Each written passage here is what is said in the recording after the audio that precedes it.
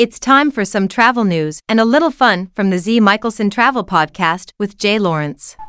Now, I don't know about you, but when I used to commute, I used to get tired a lot. Okay.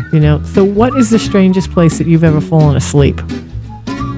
Well, I fell asleep on the commuter trains. Sitting, standing, leaning against somebody? No, of course. Upside down? No, I was sitting, and of course the story is I missed my stop and went to the next stop to get off, and then I ended up walking back. Oh, you walked back? You didn't just pop back around? Right. Why didn't you just get on the train going the other way? This was the last train to Clarksville, I'll tell you, Well, okay. So the westbound last train. Oh. It was Wheaton, Winfield, and West Chicago, and that was the end of the line. Oh. And I got off at Winfield. Now, I did pretty much the same. I used to ride on the Long Island Railroad, and it was always so packed coming home, and I was so tired. Yeah.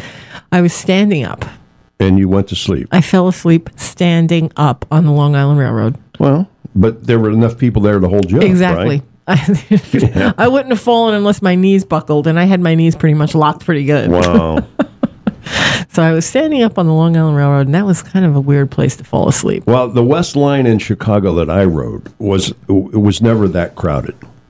Oh, wow. Everybody usually got a seat. Now, Oh, that's nice. you could have gone to maybe one stop, two stops, and then if people had to stand, but most of the time the trains weren't that full. How long did it take you? Probably about 30 minutes on train. Oh, wow. Why? How long did it take you? About an hour. Oh, wow. Mm-hmm. Yeah.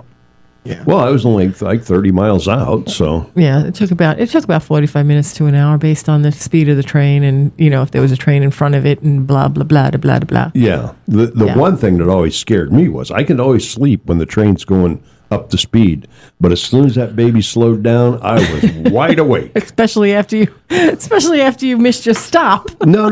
It was more of what did we run into? What happened?